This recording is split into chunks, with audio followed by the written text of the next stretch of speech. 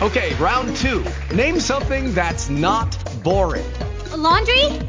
Ooh, a book club. Computer solitaire, huh? Ah, sorry, we were looking for Chumba Casino. That's right, ChumbaCasino.com has over 100 casino-style games. Join today and play for free for your chance to redeem some serious prizes. ChumbaCasino.com. No purchase necessary. Void where prohibited by law. 18 plus. Terms and conditions apply. See website for details. You've downloaded the Buckeye Leafcast with your host, Andrew T. Evans, with special guest, Chris Stefanik. All right, ladies and gentlemen, welcome to the Buckeye Leafcast recap edition of the show. Recap of yesterday's sound whooping the Ohio State Buckeyes laid on the Bowling Green Falcons, 77-10, a recap of Ohio State's record-setting day, and along for the ride, it just wouldn't be prudent to this juncture if I didn't have the man himself, the intergalactic Buckeye fan, joining me on the ride, of course, the one and only Mr. Chris Stefanik. The victory is so glorious. Chris, yeah, we did a preview of the show. We put it out on Friday. Saturday comes, and we talked on Friday. Maybe we were a little too conservative in our thoughts. I said 35-13. You went with, I believe, 42-17 as the final score. And that was a pretty common score. A lot of quote-unquote experts were saying, yeah, Ohio State, they're probably going to look, good. They might have some woes at first, which they did, and we'll get into that in a second. But seriously, dude, were you expecting this kind of performance to open up the season? And just an absolute offensive onslaught and a record-setting performance that this Ohio State team just did yesterday. Was I expecting the starters to not have to punt and the backups to only punt once and 11 touchdowns? No, I wasn't expecting that. In retrospect, I'm beating myself up a little bit. I mean, if you remember in our last show, I said, if Georgia Southern can score 58 on Bowling Green, why not Ohio State? You did. Why not? You did. You said it. You should have stuck to your guns, man. Yeah. So, I mean, I was sitting there thinking, I'm like, I could put up a 60-something point victory. But even then, I would have went, in my most positive, let's put the scarlet and gray blinders on, it still would have been like low 60s, right? I'd have just put an extra field goal on top of that 58 score or something like that. 77. I mean, we haven't clipped 70 since 2013. Yeah. And this was against a team that is Division I and won their conference last year. Yes. I mean, they had what, like 9, 10, they beat Big Ten teams last year. Yes, they did. They were 2-0 versus Big Ten teams, and we put up 77 on them. Just unbelievable. 776 yards of total offense is now a new single-game OSU record. 30 kids, Chris, 30 kids in all made their debuts on the field yesterday.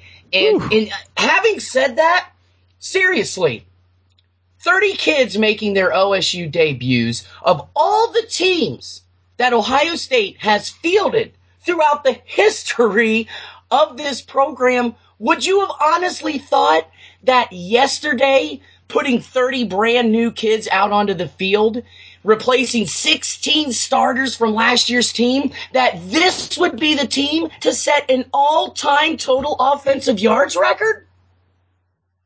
Yeah, I mean, it's crazy. It just speaks to the talent that Urban Meyer is collecting, and I touched on that in the last episode with the recruiting classes. He's starting to stack one on top of the other, and they're just getting better with each one. 2017 is like the best yet. And that 30 number is shockingly high, but if you remember last year, the team was so stacked with returning talent, right?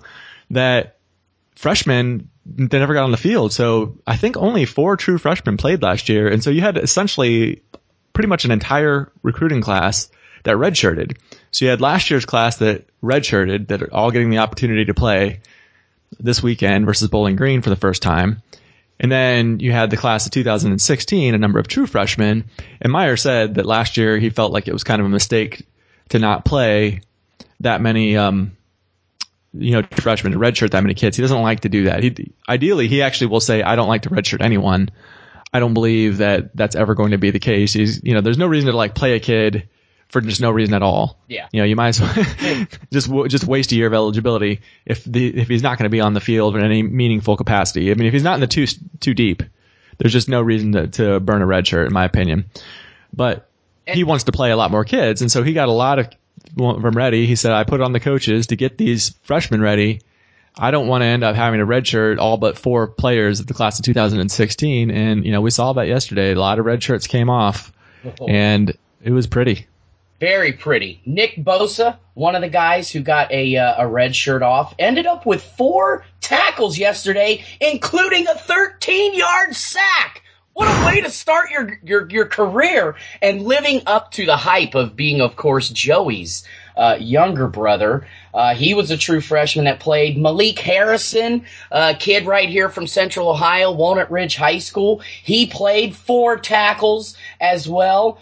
Just a couple of kids, and I mean, the list goes on and on. Jordan Fuller got into the game.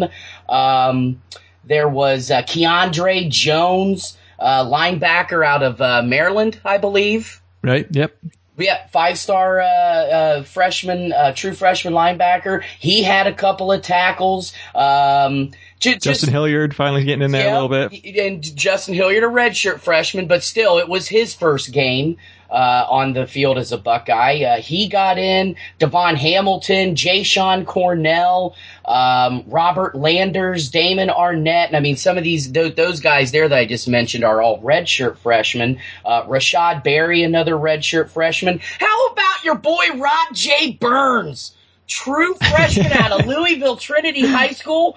All he does is get an interception and returns it 69 yards for a score.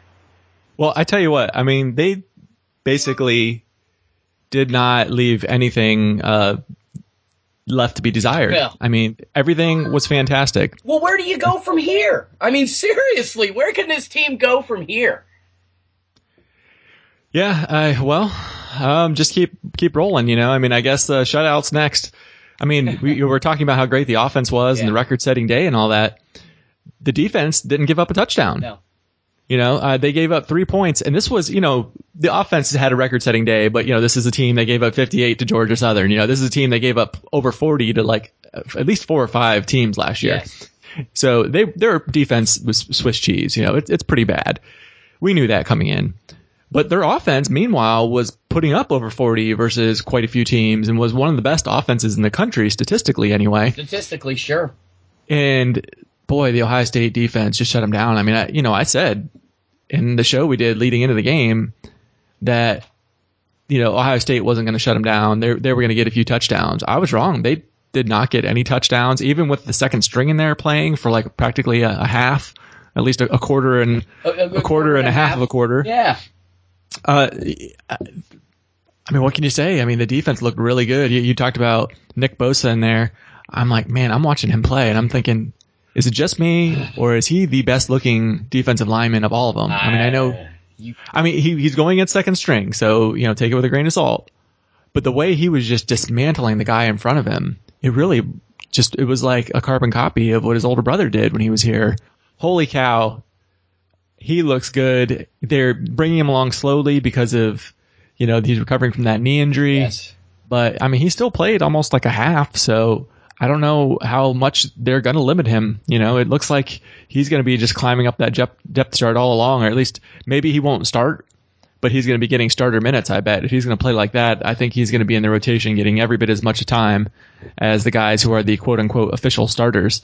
So, I'm dancing a jig over here. I mean, the only thing to be disappointed about was you hate to see Tracy Sprinkle finally get to be a starter, and his first game starting is out for the year. And just on a weird play, it's like he was just running around the offensive lineman. Yeah. Nobody fell on him, and he just all of a sudden just falls to the ground. It's one of those things where it makes you wonder if these kids are really too big for the human body. The human body wasn't designed to be, 290, 300 pounds and moving like a Mack truck kind of thing, Yeah. That's too bad to hear.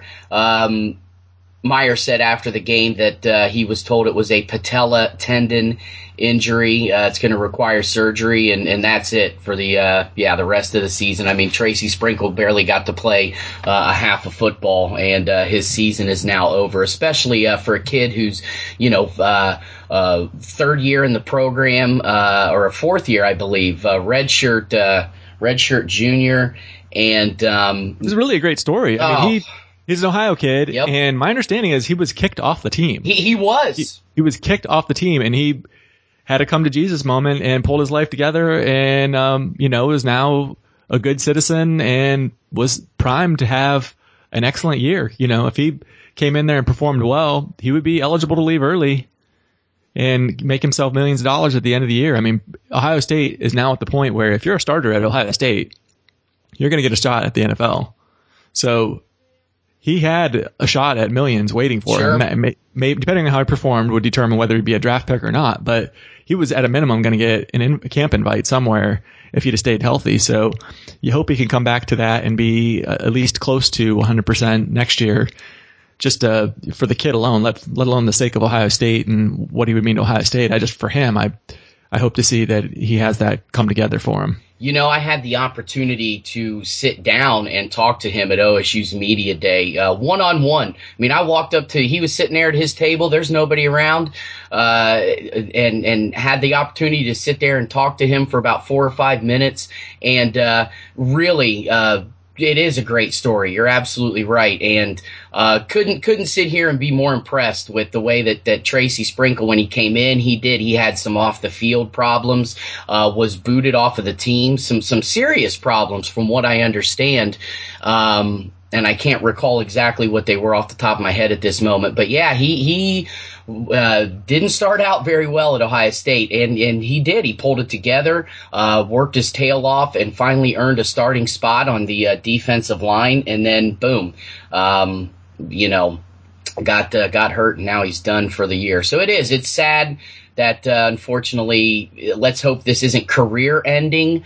Because you hate to see that, especially like you just said, out of a kid who really pulled things together, and for whatever reason, this happened to him. It's very unfortunate. But no update on Dante Booker. He went out early too.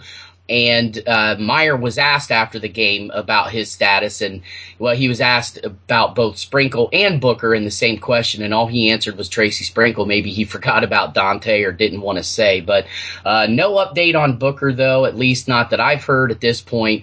But Joe Berger, great story about him, fifth-year senior walk-on. He was a preferred walk-on, got named as a captain to start this season, and Joe Berger came in and had to fill in for Dante Booker for pretty much almost the entire game, because Booker was out before Tracy Sprinkle.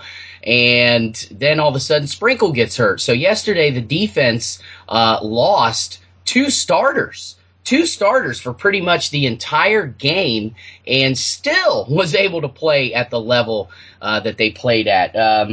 You want to talk about stats for the defense? Yeah, I mean, they allowed 244 total yards, 69 on the ground, 175 through the air, 3 interceptions, one we just mentioned by true freshman Rajay Burns near the end of the game, which he returns for a touchdown. And then your boy out of Newcastle, Pennsylvania, the redshirt sophomore Malik Hooker, who comes in and has 2 interceptions. And one of them, dude, did you watch the replay on that first one he had? That was beautiful. Raced from the other side of the field, goes over, bats the ball back to himself, and as he's falling down, pulls it in with one hand. Just an unbelievable interception. And then that second one, I was kind of fiddling on my computer, putting out some post on Twitter, and all of a sudden, the crowd starts going nuts. I look up, and he's picked off another one, and he races that one back 44 yards. Granted, not for a touchdown, but nonetheless. So, just an unbelievable effort by the defense. Like you said, they didn't allow a touchdown. And getting to our point, though, about the level of talent on this team. And I did ask Meyer after the game, and Chris, I want to get your opinion on what he had to say. I asked him, what does it say to the level of talent that he has on this team, considering, they just set a single game record of 776 yards, and the fact that they did it with at least 30 guys who were making their first appearance on the field. And his response was, I think, too, if you go back, and sometimes I hate when I see that score where that's not what our intent was. We do like to score a lot of points, but we wanted, I think in the middle of the third quarter, took the offensive line out and everybody out, and then there's guys in there. What's encouraging to me is our backup offensive line concerns the heck out of me. And the first punt of the game is when they're in there. And that seemed like that after that you chew on them a little bit and they got going. And I just like to see guys compete for spots on the team. If you do that, you can survive here. If not, it's time to move on. I thought he kind of danced around it a little bit. I wasn't exactly sure what he was trying to get across there. What's your take on it? You stumped the master. I mean, you were so brilliant in your questioning that he was like, "Oh my God, this Mr. Evans. What the fuck do I say now? Quick, start babbling about shit." Right? I don't know. I don't know what the heck he was trying to say. Yeah. What do you take away from it? Well, it's funny. Before the game, there was people on the Bowling Green side who were hoping that Urban Meyer, since they had given him his first job, that he would take his foot off the gas in the second half.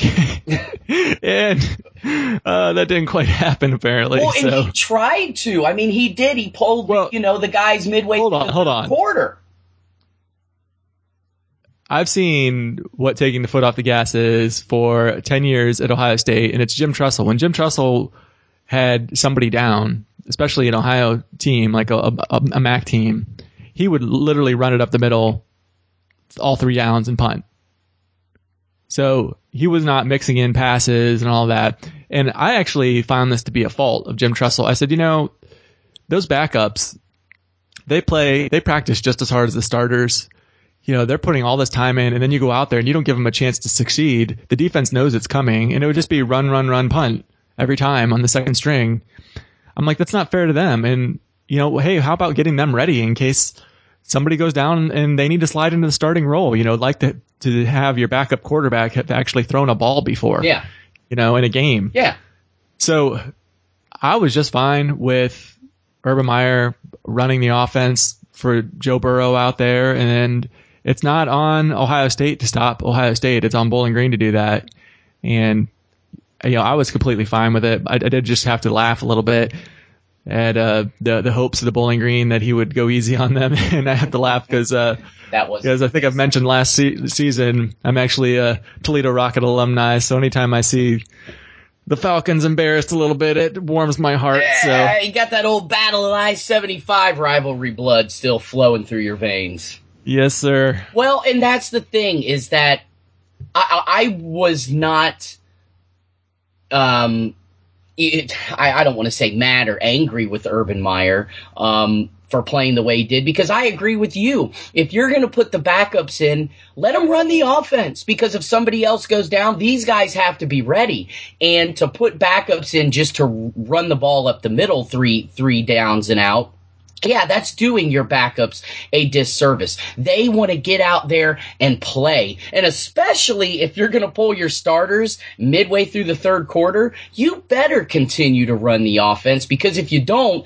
then you could possibly give the other team an opportunity to get back in the game. Now, at that point, I think it was, 56-10 or something. So I highly doubt Bowling Green was going to make any sort of comeback. But still, you never know. I mean, midway through the third quarter, that's still a lot of football left to play. So I was very happy to see the backups get in there early. You pull your starters, you get the backups very valuable time on the field. And I mean, they were still going against Bowling Green's first team defense, and vice versa. The second team OSU defense was going against Bowling Green's first team offense for the, for pretty much the remainder of the game until about, maybe several minutes left in the fourth quarter. So, I don't know. When he answered that, I'm kind of like, hoping he says, hey, that just shows that, we're very, we are a talented team. But, I don't know, something just kind of a little bit more than his kind of dancing back and forth. I mean, I get that. You're not setting out to score 77 points and break a single game school record against, a team that you formerly coached for. It's a team within your state that you have a little bit of love for. It's kind of like your little brother, kind of like, gee whiz, like I hate beating the crap out of my little brother, but he needs to grow up a little bit. So I'm just going to go ahead and keep spanking him. And that's basically what Ohio State did. But overall, yeah, very impressive victory, Chris. So was there anything else that you took out of the game that jumped out to you, stood out to you, and impressed you? Oh, my God. Many things. Well, the offensive line collectively was fantastic. They were opening huge holes for the running game. I'm talking 359 yards on 6.5 yards a carry. I mean, that's including first and second string offensive line for the whole game. So they're deep even. And I mean, they were just fantastic. I mean, 55 carries, 6.5 yards a carry, enough said. And then on the passing side, I mean, on some of those plays, JT had enough time that he could have pulled his phone out, checked his Twitter feed, and still had time to get the pass off. I mean, it was crazy how well they were protecting him. And you got two new starters at tackle, and DeMarco Jones and Isaiah Prince. I mean, Bowling Green wasn't doing jack to get to the quarterback. Again, Bowling Green's defense, not so stout, but very promising sign, especially this early in the year. You've got offensive linemen that have not played together before, 3 brand new offensive linemen, and then the 2 returning guys are playing at different spots. Pat Elflein moving from guard to center, and Billy Price flipping from the one side of the line to the other. So very, very promising on the offensive line. A lot of individual performances were great, of course. So I was loving to see Curtis Samuel in that featured role. Oh, man. That's what the coaches were saying they wanted from Curtis Samuel last year. He was going to be the featured back, right? They said the previous year he was only getting like 2 or 3 touches a game, 2014, and that wasn't enough. He was too talented of a kid for that to happen. I mean, if you recall, in 2014, he was in a battle with Ezekiel Elliott for the starting running back spot, and Elliott just beat him out. When Elliott was a sophomore and Curtis Samuel was a freshman, but that went well into camp. Yeah. So the kid has talent. And then, last year, Meyer said, well, we're going to feature him this year. And didn't really happen. Yeah, it didn't really happen. And, so when they were saying it again for this year, but I just kind of discounted it. I'm like, yeah, I'll believe it when I see it kind of thing. And boy, did they feature him. I mean, yeah, we knew that he was listed as a co-starter with Mike Weber at running back. They had the or on the depth chart. Yeah. So I knew he'd get some carries there, but I just figured he'd just be another one of the guys as far as the receivers going. And, he'd get 2 or 3 catches or whatever, but JT was targeting him back when he dropped back like all the time. That was clear that Curtis Samuel, he was looking for him. That's his number one option. Now, he spread the ball around a lot. He threw it to a whole lot of different guys. 6. And there were several other guys that he threw it to them and they just didn't make the catch for whatever reason. So, I mean, he was spreading that ball around a lot, but Curtis Samuel was his number one option. So that was really nice to see. And then also at that H-back position, his backup, Dontre Wilson, he, coming into Ohio State, was one of the most highly touted kids coming in, and he was supposed to be transformational. Everybody was like, Dontre Wilson is going to be the Percy Harvin that Urban Meyer needs. Yep. And it just never quite surfaced. He had his freshman year. He was okay. He contributed. He played a lot, but he was not really that lightning in a bottle that you wanted to see from that H-back position. And that's okay. He was a true freshman, I mean, sure. Tough to adjust. I didn't think that was a terrible first year. No, but not at all. But he kind of went backwards after that, and this was due to injuries, right? So he was really banged up his sophomore and junior years and didn't do much. So this year, senior year, last chance to make a statement, and he's finally doing it. He looked really good out there. He was running the ball. He's like basically the third running back on the team. Also in that H-back role, was a big time receiver threat out there. He got three or so catches, had one or two touchdowns, something like that. Got the stats right here when you're ready, sir. Yeah. So and then as he's the number one kick returner, number one punt returner. Not that he was anything great in any of those roles, but he didn't really. He only had one kickoff return, so not like he had a whole lot of opportunities to at least run back kickoffs. But yeah, but I mean, the thing is, it's nice to see a senior finally getting a shot. So absolutely, I was really pleased with what I saw from him. Curtis Samuel, 9 catches, 177 yards, and 2 touchdowns. That was just through the air. He also finished second on the team. That, of course, led the team in receiving. Second on the team in rushing, 13 carries, 84 yards, and another score on the ground. So, yeah, he's got that's almost a 300 total yard day and 3 total touchdowns for Curtis Samuel. So, without a doubt, he is going to be the featured playmaker when it comes to both aspects. The passing game, they're going to expect him to catch, probably be the leading receiver. I mean, I'm sure not every game is he going to be able to lead the team, but certainly he was definitely featured in that role yesterday. And then, of course, just running the football. He was definitely given a great amount of carries, and he made it work in his favor, that's for sure. And then you bring up Dontre. He ended up carrying the ball 5 times for 36 yards. He had 3 catches for 37 yards. 2 of them were for scores, and he ended up having 3 total punt/kickoff returns for a total of 28 yards. So, not lightning in a bottle in that regard, but Dontre Wilson, definitely great to see him get out there. It seemed to me like he was, looking true to form. Did have a great freshman year as far as I'm concerned. And, was he one of the featured guys on that 2013 team? No, because they had Braxton Miller and Carlos Hyde, a couple of guys there in the NFL now running the offense. But still, that freshman year, he actually put up like 900 some yards of total offense, had 3 touchdowns, and actually in his senior year, before he went down with that injury after the Michigan State game, he had over 1,000 total yards and 3 more scores. So really, he was on his way in 2014, just unfortunately got hurt, and sometimes, that does happen. But it was definitely good, to see him get out there, and I think that game kind of does it's an indication that, is Dontre going to be the main driving force of the offense? No. It's going to be Curtis Samuel, obviously J.T. Barrett, and then a kid who got the start, who took over Chris. I found it funny, Breonte Dunn's number of 25. When he walked out on the field with number 25, because he's been wearing number 20, and I saw number 25 out in the backfield, and I'm like, who the hell's number 25? I'm like, Breonte Dunn, is he back on the team? What the hell's going on? And I look at the roster, and it's Mike Weber. So that kid, unbelievable performance from him. 19 carries, 136 yards, a 7.2 yard average in his first game as a Buckeye.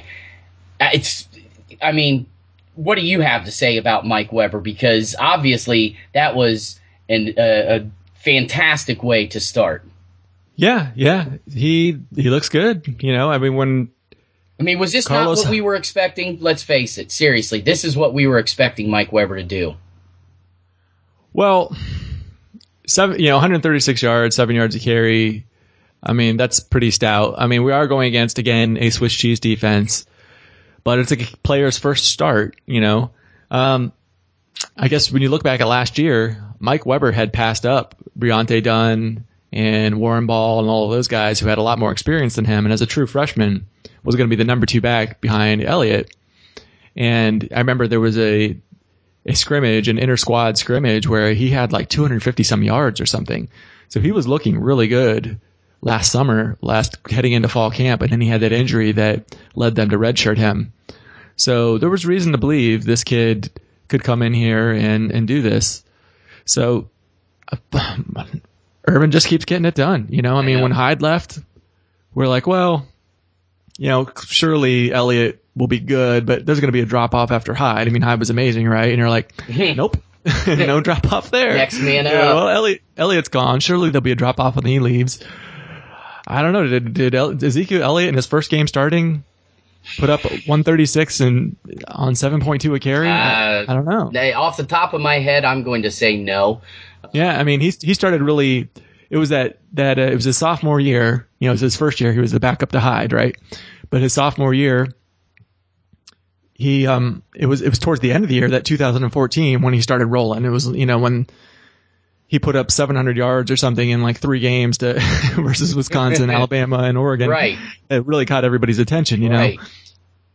Yeah. So I don't know. I mean, maybe they don't miss a beat here with Elliott gone either. I mean, as crazy as that seems, it's just the Urban Meyer train just keeps on going down the tracks. Now, granted, Ezekiel Elliott was a true sophomore, which is basically the same year that Mike Weber would be had he not been redshirted. And Ezekiel Elliott did have some time playing as a true freshman. In fact, I think what game was that? In 2013, he put up didn't he put up over 100 yards or something crazy against Florida A&M that season? It was something goofy. Like he came in mop-up duty and had a touchdown, 2 touchdowns, ran for almost 100 if he didn't hit the 100 mark. But in his first official start in the 2014 season against Navy, if you remember correctly, over there in Baltimore, official stats from Elliott: 12 carries, 53 yards, 1 touchdown. So there you go, if you want to compare apples to oranges. I was highly impressed, especially on the first carry of the game. He runs it for 18 yards, and he's forearming defenders off of him near the end of the run. Just great to see. And there were so many runs where, man, he was a shoestring away from just breaking it. And 136 yards could have been damn near 200 yards and a couple of scores had he not gotten tripped up there at the very end. But you know what, Chris? We haven't talked about Mr. J.T. Barrett, the whole cog in the offensive wheel. We haven't even talked about the man behind the center, taking the snaps, record-setting and record-tying day for the fourth-year junior out of Wichita Falls, Texas. Overall, 6 touchdowns passing, which tied his very own record that he previously set along with Kenny Guyton. And then he set the single-game Ohio State record for touchdowns responsible for, because he also tacked on a rushing touchdown. So overall, Barrett, 21 out of 31, 349 yards passing for 6 touchdowns, also had 6 carries for 30 yards and a 9-yard touchdown run, 7 touchdowns overall. And to think that on the first offensive play of the game, the first offensive possession of the game, Barrett has a nice looking pass. I believe he hit Noah Brown for his first completion. They're running the ball. They're doing all right. They get to midfield, and then all of a sudden, in fact, they were past midfield. He throws a 63-yard touchdown pass to Brandon Harris. Now, the only problem with that, Chris, is that Brandon Harris plays for Bowling Green. So you get where I'm going with this. He threw a 63-yard pick 6. So to start the game, when he comes out, first offensive series, second pass of the game, he throws a 63-yard pick 6. What's going through your mind at that point? Well, I was thinking, here is how we have a tight game with Bowling Green. I was thinking about it going into it. In the past, there had been some squeakers. I mean, just last year, some squeakers versus back teams that shouldn't happen with the talent disparity, with the coaching disparity. Ohio State has the best, I would say he's right in that same echelon with Nick Saban. It's Nick Saban, Urban Meyer, and the rest of the world. So they've got the best coach, extremely at the advantage in the talent level overall between the two teams. How do they have a close game? And I'm like, well, this is how you have a close game. Turnovers that lead to touchdowns directly. But, I wasn't like throwing it in. I wasn't really worried that the game was over at that point or anything. But no. But still, JT Barrett, he comes out and, he throws a pick six. It's so weird because I remember talking to someone right before the game, and not literally like minutes before the game, but like the day before, and it wasn't you, it was somebody else. And I said, you know what? I wouldn't doubt it if Bowling Green somehow comes out and shocks Ohio State by scoring like the first touchdown of the game, and Ohio State's back on their heels, and then all of a sudden, you see them ramp it up a notch or 2 or 10 in this instance and come out and get the job done, which they did. But when that happened, I'm like, oh my God, here we go. I wasn't freaking out. Much like you, I wasn't freaking out, but it went through my head like, see, why did I think that something like this was going to happen? This is so weird. But from there, man, obviously he hiked up his bootstraps and went to work and put together one of the finest performances in Ohio State history that a quarterback could have. And the crazy thing is, dude, he did it in 2.5 quarters. He was done by the middle of the third quarter and still put up all of those numbers. So think about what he could have done had he been in for at least the rest of the third quarter and gotten pulled in the fourth. Just unbelievable. Unbelievable, man. Yeah, he would have at least did what Joe Burrow did, I would think. So yeah, Joe Burrow 6 for 8, 68 yards and a touchdown. Yeah. So he'd have pushed that up to 7 touchdowns and 417 yards. I think that's reasonable to expect. Oh, absolutely. It's impressive. There's no other way you can slice it. I think it's time to start the JT for Heisman campaign. I don't see any reason why he's not right up there at the top for being a favorite for it now. If week 1 he's putting up this kind of yardage, 8 touchdowns and crazy yards, Ohio State, if they're going to be in the mix to be in the playoffs and have a national title, which it's looking like, knock on wood, that's definitely in the mix. He's going to be right up there. Obviously, if he keeps putting up performances like this week after week, he's going to get it. But if he puts up performances just what we think he can do, he's going to be in the mix. Very, very, very great way to start off the season. It was an impressive victory. Honestly, when's the last time after a game you could sit back and say there was really nothing to complain about this game? I remember Wisconsin was like that, 2014. Oh, yeah. But I'm like, okay, when was the last one? I think it might be that. I don't know that we had this convincing of a win since then. I'm sure. Well, how about last year beating Michigan in their house, who was 10th rated at the time, 42-13. Well, yeah, I guess considering the quality opponent, sure, right. and the Notre Dame win as well was very impressive. Yeah. When you consider the quality of opponent, but in those games there was like little things you could have nitpicked on. There was really nothing you could nitpick on in this game. There's nothing aside from honestly Barrett throwing a pick six. Other than that, yeah, it was total domination on both sides of the football. So. Impressive win. What do we expect for Tulsa? Do we even know anything about Tulsa? I have no idea what Tulsa is all about. Seriously. I don't know any stats on them. It's terrible. All I know is that their nickname is the Golden Hurricane, and they're out there in the middle of Oklahoma. But otherwise, I don't know. I don't know anything about Tulsa. Can they do the same thing coming up this Saturday when they square off against the Golden Hurricane? Maybe not to that extent, but can we expect at least a pretty solid offensive and defensive performance? Well, like you, I've done no research on the mighty Golden Hurricanes. I did see that they beat San Jose State this weekend, 45-10. So okay, well, that that's more than pretty. Me then at that point, I didn't even. Yeah, they roughed up a Division I opponent. Not that San Jose State is a giant or anything, but it would have been, they could have lost that game and they didn't. So they won it in convincing fashion. Yeah. I do have some stats in front of me. They rolled up 512 total yards and only gave up 287. Okay. So, Wait, I'm sorry. Who'd they play again? San Jose State. The mighty Spartans from the WAC, huh? Yeah. Yeah. So, but can Ohio State do the same thing? 77 points. I'm guessing not. No. I think the defense might be able to come out and hold them out of the end zone again, though. I mean, if they can hold Bowling Green out of the end zone, which is a stout, high-flying offense, I don't see why they can't do it against San Jose State.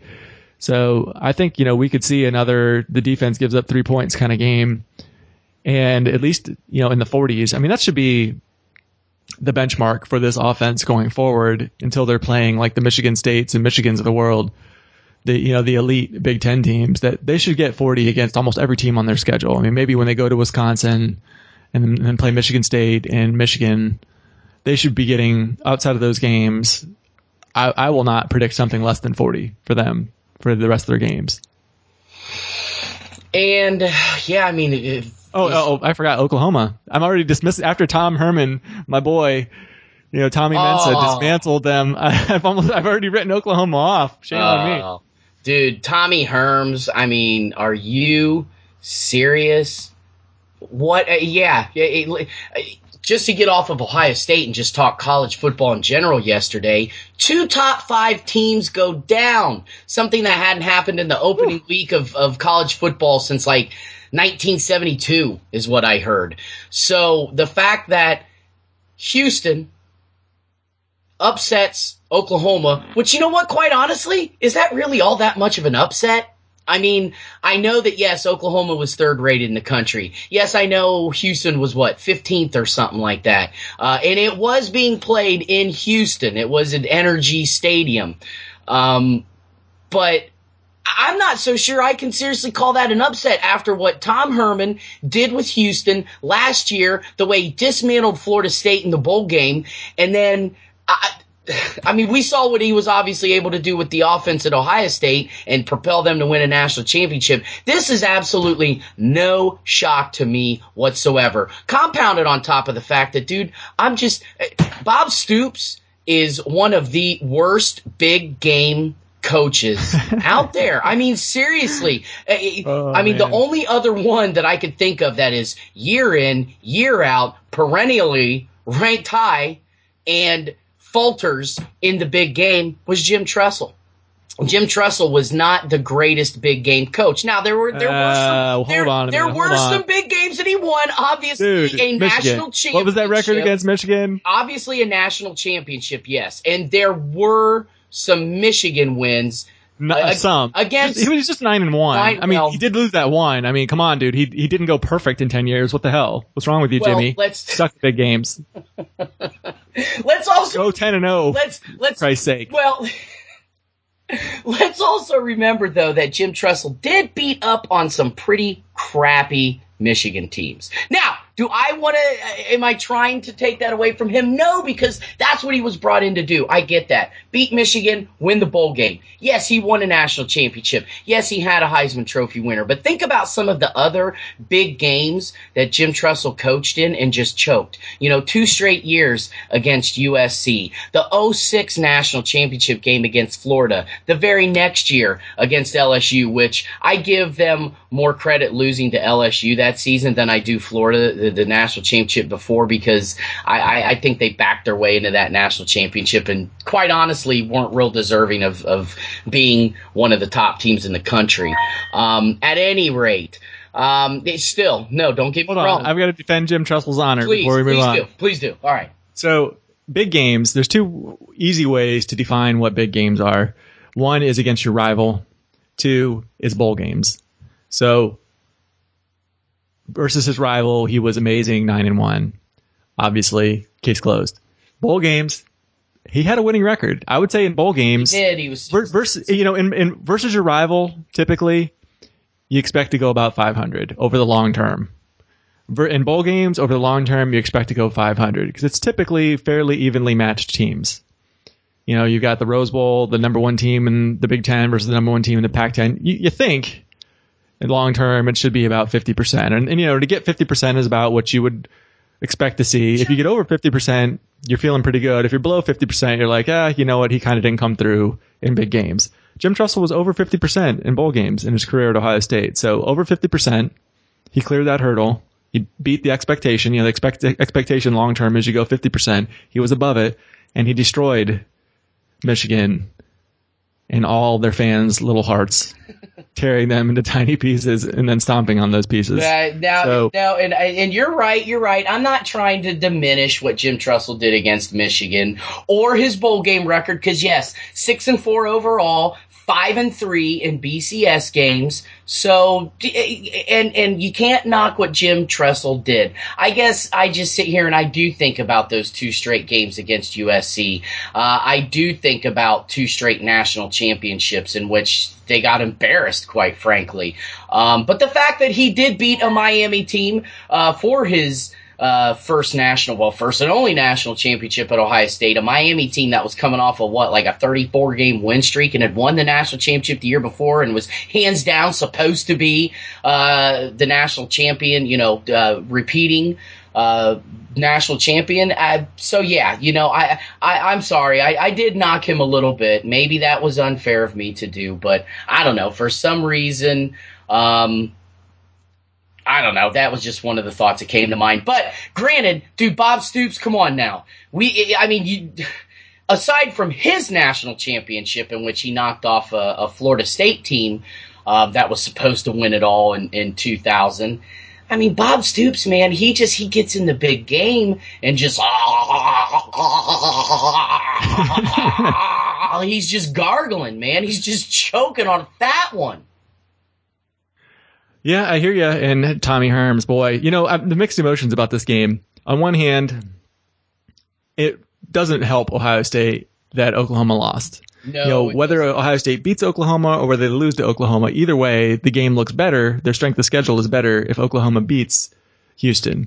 It's like the victory means more if Ohio State takes out the number 3 or number 2, whatever they are at the time, Oklahoma Sooners in their house.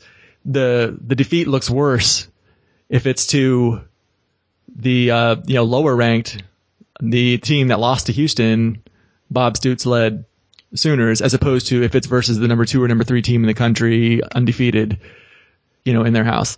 So I did want to see the Sooners pull that out. I wanted to see them win on a last second field goal kind of thing. Because on the other side, I love my boy Tommy Herms. I will always be thankful for him for what he got done at Ohio State, taking a 3rd string quarterback and winning the national title. And I'm always thinking, what if Urban Meyer strokes out? It's been known to happen, it has been known to freaking happen. So I'm like, what if Urban Meyer he strokes out on us again? Who's going to be the next guy in line? Who's going to be it? And I'm looking around, I'm like, potential candidates. D'Antonio would be a pretty good one, but it would definitely be a drop off from Urban to D'Antonio. I don't, Tressel coming out of retirement would be a drop off. It wouldn't be, there'd be worse things that you could do, but it'd be a drop off. I'm looking around. I tell you what, if Urban Meyer strokes out tomorrow, at a minimum, Tommy Herms is getting an interview. He is getting a freaking interview, if not the job. Yeah. So, because he could come right in. If he came in tomorrow and took over for Urban Meyer, I don't think they'd miss a beat on the field. He's familiar with the systems. He's familiar with the players and the coaches. I think he would just keep Urban Meyer's system in place and keep the train rolling. Can he close as good as Urban does with the national recruits? That remains to be seen. I would say probably not, since Urban's the best. Best ever. Right, the best ever. So he's probably not going to be the best ever. But the best ever. I feel a little better, when I go to sleep at night, knowing that if Urban Meyer gets hit by a truck, Tommy Herms would leave Houston in a second for the Ohio State job. You would think that Tom Herman would definitely jump at the chance for an Ohio State type job, and I'm not sure if he would be making Urban Meyer type money, but let me tell you what, he'd probably be making more than what he'd be making at Houston. And the opportunity to obviously be the head coach of a major college program would definitely be an opportunity I don't think he'd want to pass up. But he certainly put a whole new wrinkle in that game down in Norman in 2 weeks. I mean, he definitely threw a wrench in the whole works, man, because this is going to be one pissed off Oklahoma team. And granted, I just got done saying that I'm not surprised that Houston pulled off the upset because Bob Stoops is not a very good big game manager. But let's face it, dude, this is a home game, night game for Oklahoma. They just lost possibly the potential to make the college football playoff. Now, I understand it's early, and if I'm not mistaken, Big 12 does have a conference championship this year, do they not? Or am I wrong in that? I didn't think they did, but if Ohio State can lose to 6-6 Virginia Tech and still make the playoffs, I would think Oklahoma could as well. So, well, yeah, and don't get me wrong, this doesn't completely flatten them out. But if Oklahoma loses, if they lose to Ohio State, they're done. They're done. Yeah, they're done. They're done. So, this is going to be a very interesting game in 2 weeks, man, to see how Oklahoma responds. So, well, here's a question for you. Yeah. Houston runs essentially the exact same offense that Ohio State runs. Yeah. So, who does it benefit more? Does it benefit Oklahoma more that they've got to practice already and play a game against this style of offense, so they'll be more ready to play Ohio State?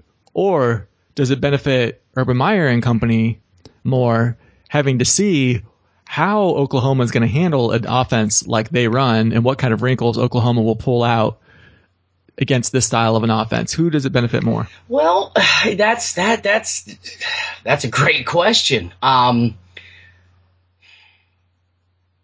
would think that it almost behooves Oklahoma more because of the fact that they have seen that style of offense. So they are going to be a little more prepared, a little more ready. But here's the thing. Ohio State's talent level has got to be a little bit better than Houston's. And I'm not trying to knock the kids down at Houston because obviously they've got some talent there that Tommy Herms has been able to tap into and get the most out of. But still, Ohio State's talent level has got to be at least a step above Houston's, and if Houston's able to lay that kind of whooping down on Oklahoma, then I don't see why Ohio State couldn't do the same. And I truly felt that Ohio State, and I know predicting a little bit early, you and I have already talked about it though, I really felt that Ohio State was actually going to go down and beat Oklahoma simply because Bob Stoops is such a poor big-time game manager.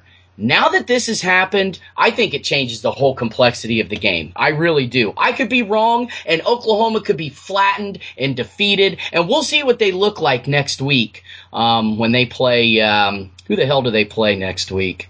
Hold on, I'm looking it up now. Let's see. Louisiana Monroe. So if they look like garbage at home against the Louisiana Monroe, then I think Ohio State is without a doubt going to walk down there and could possibly put a 14-point spanking on them. If Oklahoma comes out and looks great, it looks like they've gathered themselves and they crush Louisiana Monroe 60-2, which they should, then it's going to be an interesting game. But ultimately, I think this loss benefits Oklahoma more than it does Ohio State. Yeah, I feel the same way. And the main reason is they not just got to see it on film. You know, they had a chance to study on film how Ohio State's offense looks via what Tommy Mensah has going on in Houston. They got to practice for it for a whole week. Actually, not just a whole week. It's the first game of the season. So for weeks, probably 2 or 3 weeks. Easy. They've been practicing for it and got to play against it. So Ohio State is not practicing for multiple weeks versus what Oklahoma's defense is going to be. They're not, getting a chance to play against it or anything like that. So, I mean, yeah, they'll get to see the scheme. It helps a little, but I think it definitely helps Oklahoma more than it helps Ohio State. So, absolutely. I've been thinking that all year long, well, all summer long, I guess, that we're looking at an 11 or 12 win regular season for Ohio State. And I'm definitely still feeling that way, if not more. I have yet to say like what the game would be that they would lose if they were to drop one. I think they can definitely beat anybody on their schedule. But at the same time, being young and everything, I could see them dropping one somewhere, be that Oklahoma, be that Michigan State, or maybe at Wisconsin or something like that. They just come out and have a couple pick sixes and some bad rolling of the football here and there, where some bad breaks, and they drop one. They get caught. They come out flat, something like that. But yeah, I 12-0 is to me it's like a coin flip right now. 12-0, 11-1 for the regular season is what I'm predicting. So I definitely think a strong victory at Norman is on the table. That's not an unrealistic outcome at this point. And when it comes to the X factor of this team, which we talked about last week, and that's Urban Meyer and his ability to just get in guys' heads and have them so prepared, it's ridiculous. And I think we saw that yesterday. I mean, seriously, like I said, out of all the teams that Ohio State has fielded in the history of the program, a team that is replacing 16 starters, for them to go out and do, and I understand it is Bowling Green and they have a Swiss cheese defense, but seriously, not like they were as Gordon Gee once said, the little sisters of the poor, for Pete's sake. I mean, this was a Division I football team they were playing against and one of the better teams in the MAC. So you do have to give Bowling Green a little bit of credit, but for Ohio State to have performed the way they did yesterday just speaks to Urban Meyer, his ability to get in guys' heads and get them prepared week in and week out. And yes, he's lost a couple of games here and there. He had a couple of, what he would probably deem as bad seasons down in Florida, although he never had a losing season. Never has had a losing season at all in his entire coaching career. And you've seen what he has done with every single program that he's been to. Look at Bowling Green. I mean, he put them into the top 20 the 2 years he was there. Look at Utah. He led them to an undefeated season and a Fiesta Bowl victory where they shredded granted, a Pitt team that year that should not have been in the BCS bowl game. But anyways, I'm kind of rambling and getting off point. My point is that Urban Meyer, he's the X factor, and I think if anything, this team is definitely going to be ready to pull off a win. And I'm with you; they can definitely win this Oklahoma game now. It does add a new wrinkle once again, though. But I had faith that Urban Meyer could take him down there and win before. I've got faith that he can still do it. But yeah, there's always some weird intangible. There's always going to be a loss on your schedule. I mean, not always, but for the most part in college football, you're not going undefeated. Like, no team out there is going to win every single game every single year. Obviously, Ohio State proved that when they lost to Michigan State at home last year. They proved it 2 years ago when they won the national championship that they can lose at home. I mean, do you realize that Urban Meyer, 2 out of his 4 losses have been at home? Last year and the year before. And he wins the national championship in 1 year, and then the next year, they go 12-1 and spank Notre Dame and Michigan in the last 2 games of the season. So where's the loss going to come from? The one game that jumps out to me 2 games really, and Wisconsin on the road, night game, Camp Randall.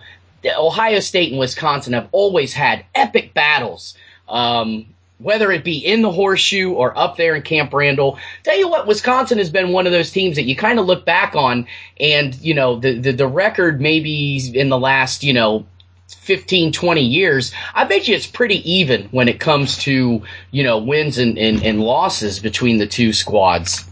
So that's a game that makes me a little nervous. And then quite honestly, man, I have to say it, the Michigan game, man. I mean, I know what they did to them last year, but I'm telling you, for some reason, I can feel it, man. I can feel it that this game is going to come down to the Big East title and a shot at playing for the Big Ten championship. I think you very, very well could see both teams undefeated and this being another 06 replication. And I think you were the one who brought that up in our last podcast. I don't see it, but I did bring it up. But I brought it up under one of the scenarios where I would love to see this play out. I would love to see a repeat of 2006 where number 1 versus number 2 undefeated face off, and of course the good guys come out on top just like they did in 2006. That's like the dream scenario, but I don't see it happening. I see Michigan losing the game somewhere along the way.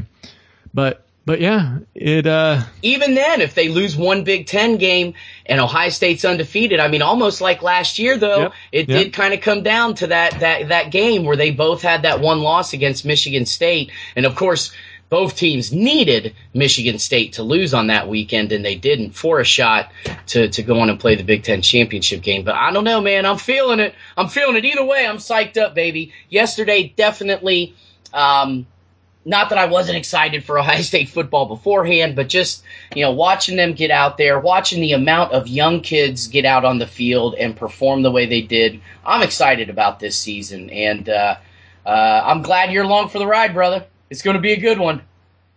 Yeah, man. No, it's going to be a lot of fun. I'm jacked. And, I'm just sitting here looking at Tulsa thinking, what can we expect next week? Like I said, I hadn't done any homework for it. So I'm looking last week, Ohio State had 77. I should say this week. It's just Sunday as we're recording this. Yeah. But Ohio State had 77. Tulsa gave up 10. So the average of those two would be around 42, 43. It'd be 43 and a half, actually. I'm going to go with 42 because that works out evenly divisible by 7 points. Okay. I'm going to go with 42 for Ohio State. Ohio State, meanwhile, held the mighty Bowling Green offense to 10 points. Actually, held the offense to even less than that, but held the team to 10. So, I don't see any reason why they can't do that to Tulsa as well, since Bowling Green does have a pretty stout offense. So I'm going 42-10. What do you say? See, after yesterday's thumping and me playing it so conservatively on my prediction of 35 points, and they came out and scored more than double that, now I'm thinking, oh man, they're going to score 100 points a game, and they're going to be, it's going to be nuts. But I always want to try and hold it back a little bit. What's Tulsa like? I mean, yeah, are they any better, worse than Bowling Green? I would like to think that a Conference USA team is a little bit better than the MAC, but quite honestly, I think the MAC and Conference USA are about on the same level with each other, as far as just the teams are concerned. And I hate to beat a dead horse, but I mean, we are talking about a Bowling Green team that beat 2 Big Ten teams last year. So it doesn't necessarily, you can't just look at a conference and say, oh, well, a Big Ten team is going to be a MAC team and therefore, write that off. Sure. Same way you can't necessarily just look at the American Conference versus MAC and say, well, overall, the American Conference is better than the MAC. This was the defending MAC champion, So I could see them not being any better than Bowling Green, frankly. Well, no, that's an excellent point. That is a very excellent point. So you've talked me into it. I'm going to go. I'm going to get weird, man. I'm going to go 56, and I'm going to give Tulsa 13 points again. So I'm going 56-13. All right. Sounds good to me. Lock it in the books. There you have it, folks. Another episode of the Buckeye Leafcast is in the books. I want to thank my main man with the plan, the intergalactic Buckeye fan, Mr. Chris Stefanik, for coming along for the ride. And before we jump off of here, though, sir, Something you want to give a shout to the peeps out there that have downloaded this, somewhere else they can find you? Yes, absolutely. So I also have a podcast called Choice Conversations. It's a personal development podcast. We work on health, be that physical, emotional, spiritual kind of health. We work on being successful in business, being successful in relationships, and just rocking out life. We only get one shot at this, so let's do it, man. Make it a good one. There you go. ChoiceConversations.com. There you go. ChoiceConversations.com, or you can even Google Choice Conversations, and should be one of the several links that litter the page. It's going to be all about Choice Conversations when you Google it. So check them out. The Intergalactic Buckeye fan, hit them up and have a Choice Conversation with them on ChoiceConversations.com. Also check out Christie's Cleaning Services, LLC. It's not clean until it's Christy clean. Visit her Facebook page at Christie's Cleaning Services, LLC. Also, this edition of the Buckeye Leafcast brought to you by Columbus Wired, your premier sports for everything here in Central Ohio and beyond. Check us out at columbuswired.net. So there you have it, Mr. Stefanik.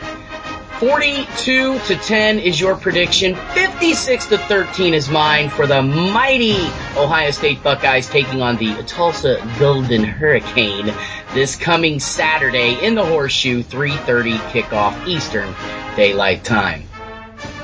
And on that note, sleeping like we always do, sir. OH! Hi-oh! Go Bucks! I want to go back to Ohio State, to old Columbus town, to the stadium to hear the band, by far the finest in the land. I want to go back to Ohio State, to old Columbus town. I want to go back, I gotta go back to Ohio, Ohio, Ohio. The hills send back the cry, OH, we're here to do or die. Ohio, Ohio, we'll win the game or know the reason why. And when we win the game, we'll buy a keg of booze. And we'll drink to old Ohio till we wobble in our shoes. Ohio, Ohio,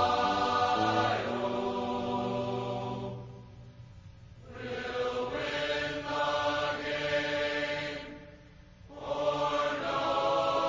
know the reason why.